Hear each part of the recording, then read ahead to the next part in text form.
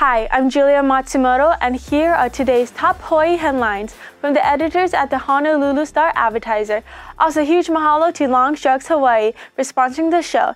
Head over to your neighborhood Longs Drugs for all your shopping needs. Longtime Hawaii politician Ron Menor has died.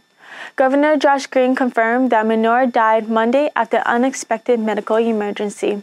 Born in Hilo, Menor graduated from Iolani School and went on to attend University of California, Los Angeles, and Georgetown University Law Center. An attorney and former deputy attorney general for the state, Menor served in the city legislature from 1982 to 2008, and he was a city council member from 2013 to 2021. As a lawmaker, he represented Mililani, Waipio, Wahiawa, Waipahu, and Pearl City. Most recently, Menor ran for the City Council District 8 seat in 2022, running on a campaign that focused on quality of life issues. He wanted to fix the city infrastructure, including roadways and sidewalks, and promoted traffic and pedestrian safety. He was 67 years old. The husband of the Massachusetts woman who has been missing since the New Year's Day has been charged with her murder.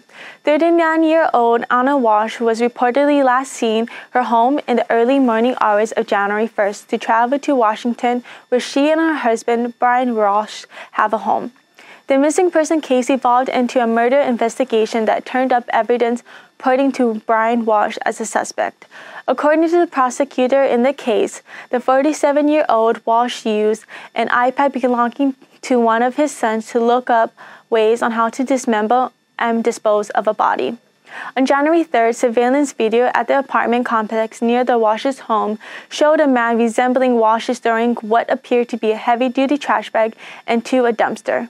Police later found trash bags containing a hatchet, hacksaw, towel, and cleaning agents, as well as a Prada purse and boots, similar to the ones Anna Walsh was last seen wearing. A COVID-19 vaccine card with her name, among with items, some of which had DNA from both Anna and Brian Walsh on them. Walsh has pleaded not guilty to the murder charges. A helicopter carrying Ukraine Interior Minister crashed into a kindergarten in Kyiv today. The Interior Ministry and about a dozen other people were killed, including at least one child on the ground. Authorities said the crash killed 5 Interior Ministry officials, 1 National Police official, and 3 helicopter crew members. There was no immediate word on whether the crash in the capital eastern suburb of the Brovary was an accident or related to the war with Russia. No flights have been reported recently in the capital region. The officials on the helicopter were due to visit Ukraine's northeastern Kharkiv region, an area in intense fighting in recent weeks. According to the political analysis, the Interior Ministry was in charge of police and emergency services related to Russian strikes and demining activities. Police are searching for a suspect who robbed a 36-year-old homeless man in downtown Honolulu Tuesday night. Honolulu police said the robbery occurred in the 1300 block of Nuuanu at about 9:55. A man threatened the victim with what appeared to be a handgun and took a bag containing personal items. No injuries was reported in the incident.